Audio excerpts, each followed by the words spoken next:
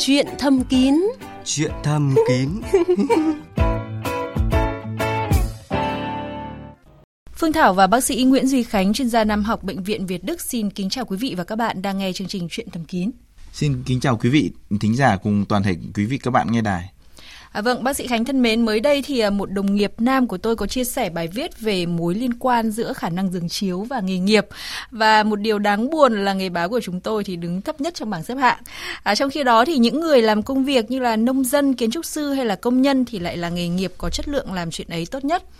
Theo anh, vì sao lại có sự khác biệt về khả năng tình dục với cả nghề nghiệp như vậy? Có lẽ nghề của tôi chắc cũng xếp trên nghề của chị độ khoảng 1 đến 2 bậc thôi chị ạ. Vì nếu mà ở bệnh viện của tôi ấy, thì các anh đồng nghiệp đến tư vấn về cái chuyện mà tình dục kéo phải đến 75%. Vì làm sao cái nghề mà nó phải thức đêm hôm rồi lao động vất vả, cật lực cả lao động trí tuệ lẫn lao động chân tay thì nó sẽ ảnh hưởng đến cái sức khỏe chung. Và đa phần các anh đến tuổi mà trên 30 là đã có những cái rối loạn về mặt tình dục nhất định rồi. Các nhóm nghề nghiệp liên quan đến lao động, ví dụ như là công nhân, nông dân này thì họ lao động thể chất thì cái sức khỏe của họ lại còn tốt hơn những nhóm nghề lao động về mặt trí óc nhiều hơn chị ạ. Tức là cái đặc thù của công việc nó sẽ có những cái tác động trực tiếp tới khả năng của phái mạnh. Đúng rồi, thức khuya nhất là trên 23 giờ làm cho cơ thể của chúng ta nó suy yếu. Những người mà thức khuya thì làm cho cái hàm lượng hormone testosterone nó sẽ suy giảm và cái ham muốn tình dục, cái khả năng cương dương cũng sẽ giảm. Bên cạnh đó thì Phương Thảo thấy là ví dụ như một số ngành nghề như là bác sĩ nói đến cái việc mà chúng ta làm việc trí óc, chúng ta chịu nhiều áp lực thì cũng sẽ ảnh hưởng. Đúng rồi. Rất nhiều bạn trẻ hiện nay, thậm chí có những bạn 19 tuổi này, 25 tuổi này đã có rối loạn cương dương rồi. Bạn stress vì deadline, khi mà chúng ta cơ thể mà chúng ta bị stress thì trong cái máu của chúng ta sẽ tiết ra một cái hormone, nó là cortisol, nó hồi hộp, nó căng thẳng rồi nó liên tục làm cho khi mà gặp bạn gái nó không thể cương được, hoặc là có thể gồng mãi lên, gồng lên. Chúng ta sử dụng hết sức mạnh để gồng lên để cho thằng em nó cương lên. Lúc cương lên thì cho được vào cái thì lại xuất sớm ngay. Đấy là một trong những bệnh lý mà rất hay gặp hiện nay. Vừa rồi thì bác sĩ Khánh có chia sẻ đó là rất nhiều đồng nghiệp của anh tìm đến anh để có những cái sự trợ giúp khi mà chúng ta gặp những cái vấn đề trục trặc trong cái chuyện chăn gối. Vậy thì ngoài ra thì còn có những cái ngành nghề nào mà bác sĩ gặp trong cái thực tế điều trị của mình khi mà họ gặp trục trặc và họ có những cái vấn đề cần được can thiệp? Thực tế mà nói, những cái anh làm việc mà lao động chân tay ấy, tỷ lệ đi khám phòng khám nam khoa rất là thấp. Chủ yếu đi khám nam khoa lại là những cái anh mà gọi là công chức, rồi kinh doanh, công việc mà phải chạy deadline, những cái hoạt động mà liên quan đến rượu bia, phải tiếp khách nhiều thì nó sẽ làm giảm cái hormone, đặc biệt là testosterone như các bạn đã biết đấy.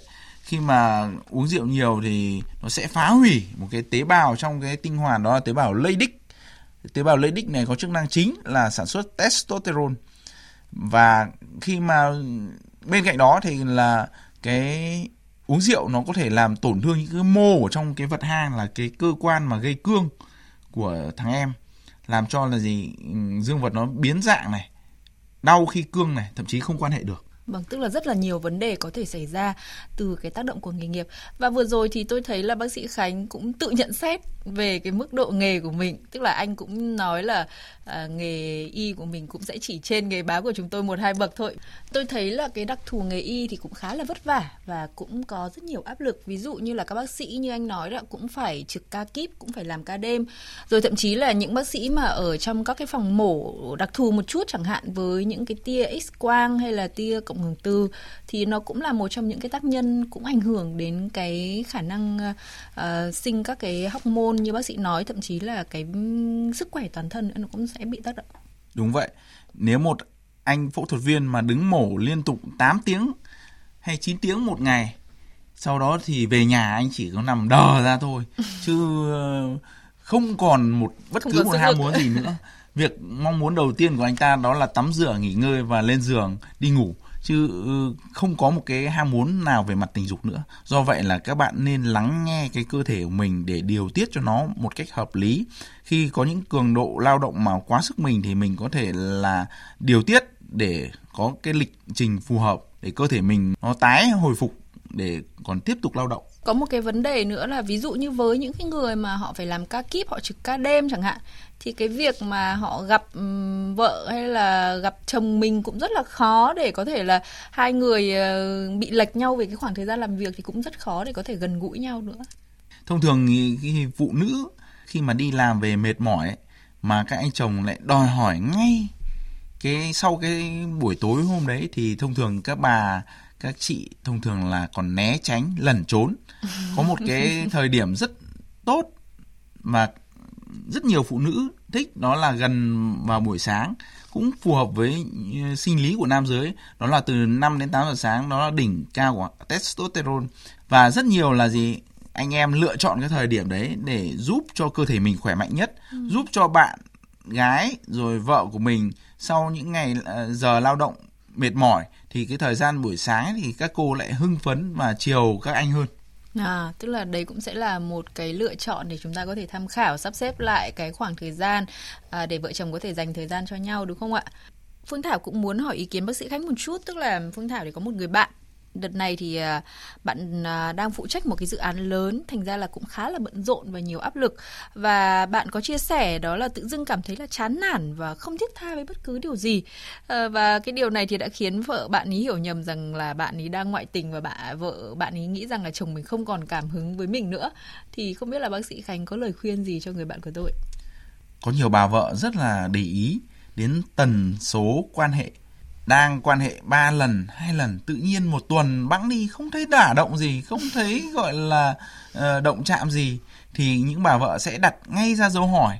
Thì thực ra với công việc của anh ấy thì nếu mà gọi là căng thẳng stress quá, thì sau những cái giờ phút này thì anh nên rủ bà vợ đi gọi là đi du lịch một chuyến, bởi nó sẽ giảm những cái căng thẳng stress và giúp chúng ta gọi là sạc lại cái nguồn năng lượng mới cho cơ thể. Và những cái không gian mới, những cái cảm xúc mới sẽ giúp cho cái cuộc yêu của chúng ta thêm thăng hoa.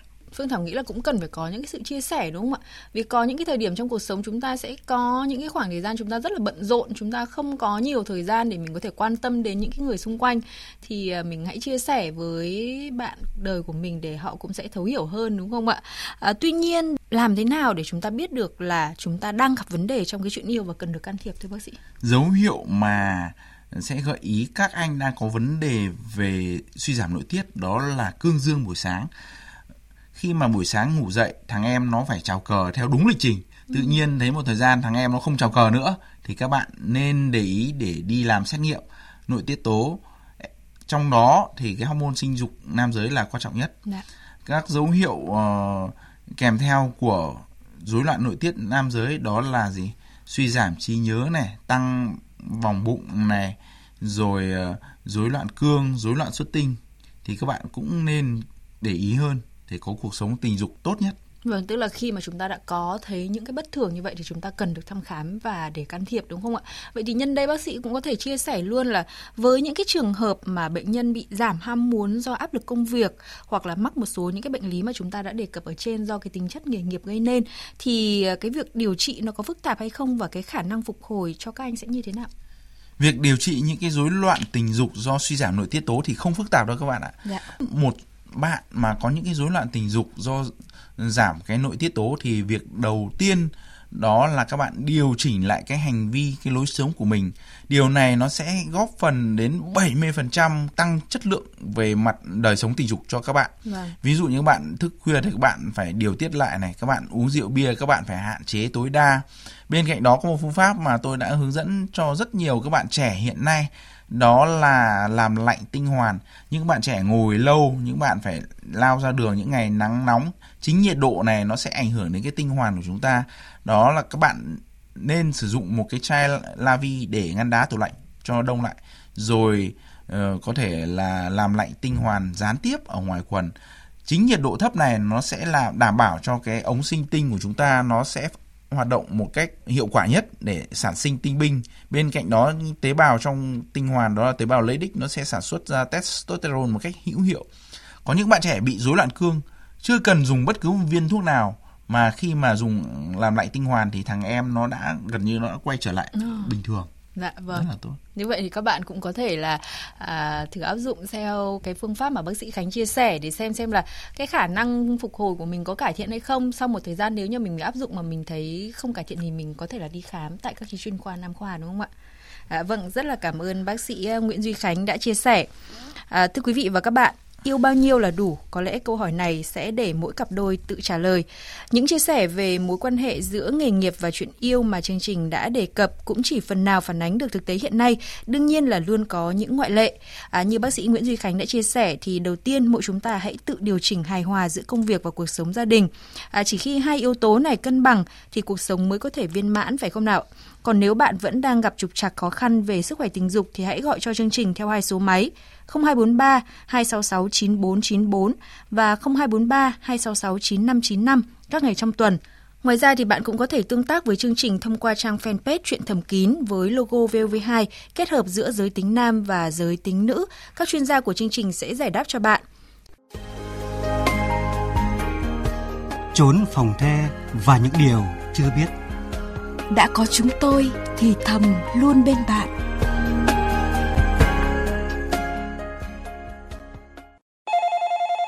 Còn bây giờ thì chúng ta sẽ dành thời gian cho các vị thính giả đêm nay ạ. Vâng ạ, Phương Thảo xin được kết nối với vị thính giả đầu tiên ạ. Alo. Vâng, xin chào bác. Có đặt vấn đề hỏi bác sĩ Khánh và MC. Vâng. Bây giờ cái băng Cô-Tech có phải nó cấy vi khuẩn vào để gây ra bệnh dần mu không? Vâng, với cái thông tin mà bác nói về cái việc là sử dụng băng vệ sinh mà có thể gây ra bệnh lý thì Phương Thảo cũng chưa thấy có một cái thông tin chính thống nào đưa ra cái vấn đề đấy. Còn bây giờ thì có thể là bác sĩ Khánh sẽ giúp bác là những cái nguyên nhân hay những cái nguy cơ nào có thể gây ra bệnh lý đó thì có lẽ là chúng tôi sẽ tư vấn được cho bác. Chứ còn cái thông tin như bác nói vừa rồi thì cũng Phương Thảo nghĩ là nó cũng không chính thống lắm đâu ạ. Vâng, xin mời bác sĩ Khánh. Tư vấn nhé. Vâng, bác ơi, giận mu ấy thì là một trong những bệnh lý mà lây truyền qua đường tình dục. Đấy, lây truyền qua tiếp xúc bác ạ. Con giận mu này nó có cái càng như con cua, nó sẽ kẹp vào. Vâng, nó sẽ kẹp vào cái sợi lông của bác để di chuyển và nó sẽ hút máu. Ăn tế bào da. Vâng, nó sẽ hút máu và làm cho cái vùng bộ phận sinh dục của mình nó ngứa và khó chịu. Nếu mà bị bệnh này thì bác đi khám thôi, còn đâu là điều trị nó rất dễ dàng, vì bây giờ các thuốc mà kháng ký sinh trùng này rồi nhiều biện pháp vật lý để điều trị cái bệnh lý này hết sức đơn giản bác ạ. Thế là cảm ơn nha. Vâng. Còn vấn đề thứ hai nhé. Vâng, xin mời bác ạ. Vấn đề hai bác hỏi nhé. Tại sao rối loạn cương dương bác đây năm nay 60 tuổi rồi đấy. Vâng. Nhưng mà đêm nằm ngủ khoảng 3 giờ sáng là nó cứng nhưng khi đưa vào vùng kín nó lại xẹo đi là thế nào? Nó cứng 1-2 tiếng. Tức là mình cũng vẫn là có cảm giác và mình vẫn có ham muốn. Tuy nhiên khi mà đưa cậu nhỏ vào cô bé thì mình lại không có khả năng hoạt động được, đúng không ạ? Đúng. Vâng. Bác có bệnh lý gì đi kèm không ạ? Bệnh lý không, bác không có bệnh lý nào. Vâng. Bác chỉ uống đôi chén rượu thôi. Mình có hay thường xuyên đi kiểm tra sức khỏe định kỳ không ạ? Không. Với một thính giả 60 tuổi và cũng đã có những cái dấu hiệu rối loạn cương dương thì bác sĩ có thể tư vấn giúp ạ. Cái tuổi của bác ấy thì là bắt đầu nó sẽ có những biểu hiện của mãn dục nam bác ạ, tức là rối loạn cương này, đang quan hệ thì bị xìu này, thậm chí cho được vào rồi này, thay đổi tư thế cũng có thể xìu do là cái dòng máu nó đến cái dương vật nó kém, cái hormone nó không đủ, làm cho cơ thể nó suy yếu. Thậm chí là có bác thì trước đấy chỉ cách đấy 1 năm thôi, có thể tuần quan hệ 3 lần mà chỉ sau 1 năm thôi là gì? Là không có một lần nào quan hệ trong 1 tháng. Do vậy thì những cái trường của bác ấy, thì bác cũng nên đi khám để làm các xét nghiệm nội tiết tố, trong đó có hormone sinh dục nam giới testosterone. Và nhưng bác hỏi thế này, không quan hệ thì nó cứ cứng 2 tiếng cũng cứng. Vâng. Hay thế này. Vâng. Không quan hệ có khi nó cứng nhưng mà đưa vào là nó ấy không quan hệ nó cứ cứng đờ luôn. Tức là vì để bình thường thì là nó cứng nhưng mà khi mà mình có hoạt động tình dục thì nó lại xìu đi, đúng không ạ? Nó lại xìu hay nhỉ? Vâng. Có khi như cái có xả đấy. Có rất nhiều nguyên nhân bác ạ. Ví dụ như là bác có hồi hộp, lo lắng, căng thẳng quá, trong cơ thể nó tiết ra một hormone gọi là cortisol, tim đập thình. Và làm gì? Làm cho cái thằng nó bị phân tán, mất tập trung, là gì? Thằng em của mình nó xỉu ngay. Vừa cho vào phát nó xỉu ngay. Do vậy là gì? Nó sẽ thất bại trong cái việc quan hệ tình dục ạ. Vâng, được. Bác sĩ Khánh. Vâng, bây giờ thì chúng tôi sẽ tiếp tục kết nối với một vị thính giả nữa ạ. Xin chào vị thính giả. Chào MC. Vâng, chào bác ạ. Vâng, hôm nay bác muốn chương trình tư vấn giúp mình về câu hỏi gì ạ? Báo cáo với bác sĩ nhé. Khi nghe chuyện thầm kính không thì hai vợ chồng tôi vào nằm với nhau thì coi như tôi tình dục với bà xã tôi 3 lần, liệu tôi có ảnh hưởng gì đến sức khỏe không? Xin hỏi năm nay bác bao nhiêu tuổi rồi ạ? Ngoài 90. Ngoài 90, thế mà mỗi lần nghe thầm kín mà mỗi một đêm sinh hoạt hai vợ chồng 3 lần ạ? Bà xã tôi năm nay mới có 44 tuổi thôi. Thế bà xã lại trẻ quá đúng không ạ? Nhưng mà nghe đến đây là cả Phương Thảo, cả bác sĩ Khánh đều đang rất ngưỡng mộ bác đấy ạ. Thực sự là ngưỡng mộ bác đấy bác ạ. Nếu mà không tình dục được, không đáp ứng cho bà xã tôi được thì bà xã tôi lại đi ở bên ngoài thì coi là không may mang bệnh về cho bản thân bà vợ tôi. Nhưng mà mỗi lần quan hệ như thế xong bác có thấy bình thường không? Bác có thấy mệt hay là như thế nào không ạ? Ôi trời, xong rồi lại muốn làm tiếp. Thế có khi là cũng không cần phải tư vấn gì cho bác nữa rồi, vì bác quá khỏe rồi, cũng không có vấn đề gì đúng không ạ? Thì tư vấn tôi hỏi nhờ bác sĩ tư vấn xem là nếu có tôi ảnh hưởng đến sức khỏe lắm không? Dạ. Vâng, với cái độ tuổi của bác tầm U90 mà vẫn thi đấu miệt mài trên sân vận động hàng chiếu thì cháu chúc mừng bác. Tuy nhiên cháu có lời khuyên cho bác, đó là bác hãy lắng nghe cái cơ thể mình. Đấy, xem là mình có đủ sức khỏe, mình có đủ thể chất không để tiến hành. Nếu hôm nào mà bác mệt thì bác không được cố, vì khi mà cố quá thì nó sẽ xảy ra một số tai biến không lường trước được, đặc biệt là những cái tai biến về tim mạch, đấy, huyết áp, cơn nhồi máu cơ tim và tai biến mạch máu não. Rất nhiều các tai biến có thể xảy ra, đặc biệt ở tuổi cao như bác. Do vậy là lời khuyên của cháu đó là bác hãy lắng nghe cơ thể mình và làm những điều mà cơ thể của bác cho phép. Điều này nó sẽ duy trì cái phong độ của nam giới khỏe mạnh. Và chúc bác sẽ sống lâu 200 tuổi. Nghe giọng bác hồ hởi phấn khởi, thế chương trình cũng thấy rất là vui đấy ạ. Vâng. Tuy nhiên thì như bác sĩ Khánh có chia sẻ với bác đấy ạ, bây giờ cái tuổi của mình cũng cao rồi thì có khi là cũng cần phải tâm sự lại với bà xã một chút, là có khi là giảm bớt đi để còn về lâu về dài mình còn dùng được lâu. Chứ bây giờ hơn 90 tuổi rồi mà cứ 3, 5, 7 lại mỗi một đêm 3 lần như thế thì lại hơi bị quá sức đấy bác ạ. Bác phải đồng hành với chương trình Chuyện Thầm Kín còn dài nữa mà, đúng không? Thế thôi nhá. Vâng, bác tiếp tục đồng hành cùng với Chuyện Thầm Kín bác nhé. Vâng, chào bác ạ. Chào nhá. Vâng ạ. Dạ vâng. Vâng, xin chào vị thính giả ạ. Dạ vâng. Tôi năm nay thì nó cũng ngoài 50 rồi. Vâng. Thế nhưng mà vừa cách đây độ hơn 2 tháng là tôi bị Covid. Vâng. Vâng, thế thì thực ra mà nói là cái tuổi này thì nó cũng cái sinh hoạt tình dục thì nó cũng không ấy lắm đâu, nhưng mà không biết tại sao là từ hôm đấy giờ khỏi xong rồi là nó coi như nó không có cảm hứng gì nữa. Tức đấy. Là từ sau khi mình mắc Covid là mình thấy là nó có cái sự thay đổi hoàn toàn đúng không rồi, ạ? Nó giảm sút. Vâng. Rồi thì tức là mình có cái cảm hứng, mình cảm thấy nó mất đi, chỉ còn được khoảng 40% thôi. Vâng. Thế thì không biết có phải là do cái hội chứng của Covid, hậu Covid hay là do tuổi tác. Thế nên hỏi chương trình thì xem là có đúng thế, mà bây giờ khắc phục là như thế nào. Vâng, xin hỏi anh một chút, tức là mình chỉ giảm về cái cảm giác ham muốn hay là mình cũng gặp những cái vấn đề về rối loạn cương dương ạ? Giảm cảm giác ham muốn là nó rối loạn cái cương dương, tức là nó cũng không lên được. Vâng. Chứ còn trước đó, trước khi mà mắc Covid là mình cũng vẫn sinh hoạt đều đặn đúng không ạ?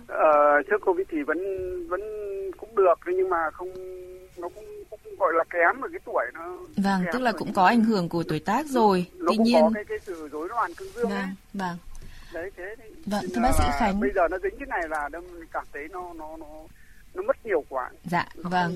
Tức là mình cũng đang hơi bị sốc khi mà thấy là nó bị giảm rõ rệt đúng không ạ? Đấy, giảm rõ rệt quá mà cũng mấy tháng này thôi mà. Dạ vâng. Bác sĩ Khánh có thể tư vấn cũng như là hỗ trợ giúp vị thính giả này liệu có thể cải thiện được hay không ạ? Chào bác, tôi là bác sĩ Khánh đến từ Trung tâm Học Bệnh viện Việt Đức. Khi mà bác ở tuổi 50, tức là đã cái tuổi mà nó đã có những cái dấu hiệu của mãn dục nam rồi, bắt đầu có những cái dấu hiệu của suy giảm của hormone nam giới như là testosterone, và nó sẽ biểu hiện rõ ràng khi mà tuổi càng cao. Ví dụ như là bác rối loạn cương dương, giảm ham muốn, rối loạn xuất tinh, mỡ bụng, giảm trí nhớ. Và khi mà bác mắc Covid ấy, thì tùy theo mức độ mà nặng của các bệnh lý mà do Covid-19 gây ra thì nó sẽ ảnh hưởng đến cái sức khỏe của mình. Covid-19 này không chỉ ảnh hưởng đến phổi đâu bác ạ, nó ảnh hưởng đến cả hệ tiêu hóa, hệ thần kinh và cả nội tiết nữa. Đặc biệt trong đó có tinh hoàn và tuyến thượng thận là hai cái nhà máy sản xuất testosterone chính, và nó như cái giọt nước mà làm tràn ly. Khi bác đã sang cái tuổi gọi là tuổi trung niên rồi thì nó sẽ làm cho các triệu chứng của bác nó thêm phần rõ rệt. Cháu có lời khuyên cho bác là bác nên đi khám tại các cơ sở y tế mà có trung tâm nam khoa để được làm các xét nghiệm về nội tiết tố testosterone và siêu âm Doppler đánh giá cái mạch máu ở vùng dương vật để được chẩn đoán và xử trí sớm bác nhé. Cảm ơn chương trình nhé. Dạ vâng, cảm ơn bác đã tham gia chương trình. Chào bác ạ. Vâng ạ. Vâng, Phương Thảo xin kết nối với một vị thính giả tiếp theo ạ. Đây ạ. Vâng, xin mời vị thính giả chia sẻ câu hỏi của mình ạ. Vâng, thế tôi có ý kiến như này. Muốn hỏi bác sĩ là coi như là bà xã này tôi ấy, thì bà ấy đi triệt sản ấy. Vâng. Triệt sản từ lâu rồi. Vâng. Bây giờ là cũng vào tuổi 60 rồi. Vâng. Nhưng mà bây giờ bà ấy cứ hay bốc hỏa ấy. Dạ. Thì nên uống thuốc gì hay là phải đi thăm khám như thế nào ạ? Vâng, tức là mình cũng đang quan tâm tới sức khỏe cũng như là tâm sinh lý của vợ mình đúng không ạ? Vâng ạ. Cái tình trạng này thì lâu chưa hả bác? Cũng bị mấy năm rồi ạ. Vậy thì bây giờ bác hãy nghe bác sĩ Khánh tư vấn cho cái trường hợp của bà xã mình nhé bác nhé. Vâng. Vâng, xin mời bác sĩ Chào Khánh. bác, tôi là bác sĩ Khánh, tôi xin được tư vấn cho bác. Thưa bác, cái việc mà đình sản nữ tức là thắt ống dẫn trứng thì nó không ảnh hưởng gì đến thay đổi tính tình, rồi khô âm đạo, rồi giảm ham muốn ở nữ bác ạ. Các triệu chứng mà bác đang nói đến đó là biểu hiện của tiền mãn kinh và mãn kinh. Với cái lứa tuổi của bác gái, triệu chứng này nó sẽ càng ngày biểu hiện càng rõ rệt, như thay đổi tính tình này, cáu gắt với chồng này, thậm chí đánh mắng chồng cũng có thể gặp này. Rồi nhiều bác thì là từ chối quan hệ tình dục do cái âm đạo nó bị khô khi quan hệ tình dục nó bị đau rát. Và bác nên đến khám tại các trung tâm sản phụ khoa để tư vấn để bác gái được điều trị thêm các hormone sinh dục nữ. Và khi có hormone sinh dục nữ này rồi thì cái âm đạo nó sẽ tiết ra dịch bôi trơn đầy đủ này, tăng ham muốn này, phụ nữ đỡ cáu gắt này, đỡ nóng mặt này. Và nếu mà bác chưa có thời gian để đưa bác gái đi khám thì bác có thể cho bác gái là sử dụng các chế phẩm từ đậu nành, ví dụ như là sữa đậu nành chẳng hạn như thế bác ạ. Nó cũng sẽ bổ sung một lượng cái hormone nữ giới đáng kể và giúp cho bác gái lại cân bằng lại cái nội tiết tố mà nó sẽ thiếu hụt bác nhé. Phương Thảo nghĩ là bác cũng nên chia sẻ một chút vì ở cái tuổi này thì cái nội tiết tố nó cũng ảnh hưởng rất là nhiều đến cái tâm trạng của người phụ nữ ạ. Nhiều khi là họ cũng không muốn cáu gắt như vậy đâu, nhưng mà do cái nội tiết tố của họ nó bị suy giảm nhiều quá, nó cũng sẽ ảnh hưởng ý. Thì mình cứ quan tâm chia sẻ bằng những cái hành động tình cảm hàng ngày xem, thì Phương Thảo nghĩ là mọi thứ nó cũng sẽ thay đổi tốt dần lên thôi ạ.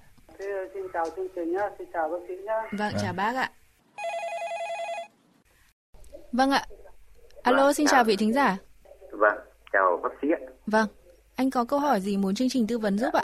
Báo cáo bác sĩ, tôi ở Hà Nam năm nay 67 tuổi. Vâng. Nhưng đến năm nay cái quan hệ vợ chồng nó kém quá. Vâng. Xin lỗi bác sĩ để tôi cứ nói thật nhá. Vâng. Không có gì ngại. Chúng tôi ở nông thôn, nhiều cái nó ngại. Thế nhưng mà bây giờ tuổi thì mới có 67 thôi. Thế mà cái quan hệ vợ chồng đôi khi cả tháng không được một lần. Vâng. Nó thứ nhất là lo là do tuổi tác hay là do có bệnh tật gì, nhờ các bác sĩ có tư vấn cho họ như thế nào để cho nó cái quan hệ nó tốt lên một chút, ví dụ một tháng một lần hay một tháng tốt thì được 2 lần. Cái tình trạng suy giảm này của mình diễn ra lâu chưa ạ? Khoảng 1 năm nay rồi. 1 năm nay rồi. Mà trước thì còn tạm được, bây giờ càng ngày càng xấu đi. Vâng, tức là nó trong cái tình trạng là mình không cương được hay là nó gặp vấn đề gì ạ? Nói chung là nó không cương lên được, hay nó cương lên được nó chỉ độ khoảng phút nên nó lại chịu đi. Vâng, tức là vừa rối loạn cương dương mà mình lại cái việc xuất tinh sớm nó có xảy ra với mình không ạ? Có đấy. Có khi chỉ hơi nói xin lỗi bác sĩ để có khi vừa đưa vào cổ vợ cái này nó ra luôn. Mà chỉ được một tí thôi. Vâng. Thực ra thì cái tình trạng này của bác thì cũng dễ hiểu thôi, chứ mình cũng không có gì phải quá e ngại đâu ạ. Không phải là một mình bị như vậy, thì mình cũng không cần phải quá e ngại khi mà mình đề cập đến cái vấn đề này của mình. Bây giờ thì bác sĩ sẽ tư vấn giúp vị thính giả làm cách nào để chúng ta có thể cải thiện tốt hơn được cái tình trạng này. Như thính giả có chia sẻ đấy ạ, ít nhất thì 1 tháng chúng ta cũng có thể là gần gũi với vợ mình một lần để cái tình cảm nó cũng thắt chặt hơn ạ. Vâng, với những cái biểu hiện bác đã mô tả thì rất có thể bác đang mắc phải hội chứng gọi là mãn dục nam bác ạ. Và khi mà mắc phải hội chứng này thì cái nội tiết tố nó suy giảm và nó sẽ kèm theo rối loạn cương, đang quan hệ thì bị xìu hoặc không lên được. Lúc mà mình gồng mãi để cho thằng em nó cứng thì cho vào phát thì là nó sẽ ra ngay. Và đây là một trong những biểu hiện gọi là không hiếm ở lứa tuổi của bác. Đặc biệt bây giờ những giới trẻ 30, 40 tuổi, thậm chí có những em 20 tuổi còn bị dính cơn. Do vậy bác không ngại bác ạ. Với những trường hợp của bác thì bác nên đi khám để làm các xét nghiệm nội tiết tố này, đặc biệt là hormone, testosterone, siêu âm Doppler màu dương vật để đánh giá cái cấp máu của dương vật xem nó bị thiểu năng không. Và dựa trên những cái dữ liệu mà chúng tôi thu thập được thì chúng tôi sẽ tư vấn và điều trị cho bác. Vâng, xin hỏi là mình đang ở địa phương nào ạ? Ở Hà Nam ạ. Ở Hà Nam, bác sĩ có cái tư vấn là có thể đến cơ sở nào gần nhất không, hay là ở Hà Nam thì bác ra Hà Nội? Vâng, ở Hà Nam thì bác nên ra Hà Nội, ra trung tâm nào học bệnh viện Việt Đức này, hoặc là bệnh viện Bạch Mai hoặc bệnh viện Đại học Y để được tư vấn ạ. Vâng. Báo cáo bác sĩ này, tôi thì thật là người khiếm thị, thành ra đi lại khó khăn. Muốn nói với bác sĩ này xem là những cái thực phẩm chức năng để nó hỗ trợ sinh lý ấy, xem là bác có nên là có mua được cái loại nào thì uống cho nó tốt lên được một ít nào thì hay ít đấy. Thực ra thì phải đi khám dựa trên những cái rối loạn về nội tiết tố thì mới điều chỉnh được bác ạ. Còn bây giờ cho thuốc mù này không nên dùng bác ạ. Vâng, vì thực ra thì để có thể đánh giá được cái tình trạng suy giảm của bác mức độ nào thì các bác sĩ cần phải có những cái xét nghiệm cơ bản nhất. Thì Phương Thảo nghĩ là mặc dù là cái điều kiện của mình khá là khó khăn, tuy nhiên mình cũng rất là mong muốn để mình có thể cải thiện được cái tình trạng của mình thì mình bớt chút thời gian mình bất công mình đi khám một lần đi ạ. Để các bác sĩ có thể đánh giá được cái tình trạng của mình cũng như là sẽ có những cái phương án triệt để. Chắc hẳn là mọi thứ đều có thể là cải thiện được đúng không thưa bác sĩ? Cái này cũng không có quá gì là khó khăn. Đúng rồi, không quá khó đâu bác ạ. Bác nên sắp xếp thời gian một buổi để đi đấy. Vâng. Cái này thì hỏi bác sĩ nghĩ là hai cái sinh hoạt nó nhỏ đi nhiều lắm, cái chỉ bằng ngón tay cái do bệnh tật thế này. Vâng, ở cái lứa tuổi của bác ấy thì là cái tinh hoàn nó sẽ hoạt động kém hơn. Đặc biệt là theo tuổi tác, thậm chí thể tích tinh hoàn nó còn teo nhỏ lại cơ. Vì nó lâu rồi nó không hoạt động, mà nó hoạt động thì nó cũng rất là kém. Do vậy thì đây cũng một trong những cái nguyên nhân làm cho bác suy giảm cái nội tiết tố đấy bác ạ. Cái cơ quan sản xuất của bác nó bị teo nhỏ thì làm sao cái nội tiết tố nó kém. Nó kém thì nó không cương được hoặc là đang quan hệ nó sẽ bị xìu bác ạ. Do vậy thì cái nhà máy sản xuất là cũng rất quan trọng. Bác để ý đến cái thể tích tinh hoàn là một trong những điều đáng quý đấy bác ạ. Vâng. Như vậy thì cho thấy là mình càng cần phải đi khám để mình có những cái can thiệp kịp thời bác nhé. Vâng. Xin cảm ơn bác sĩ, cảm ơn MC tư vấn cho tôi. Dạ vâng, cảm ơn bác đã tin yêu chương trình. Vâng, chào bác sĩ, chào MC. Vâng. Chào bác.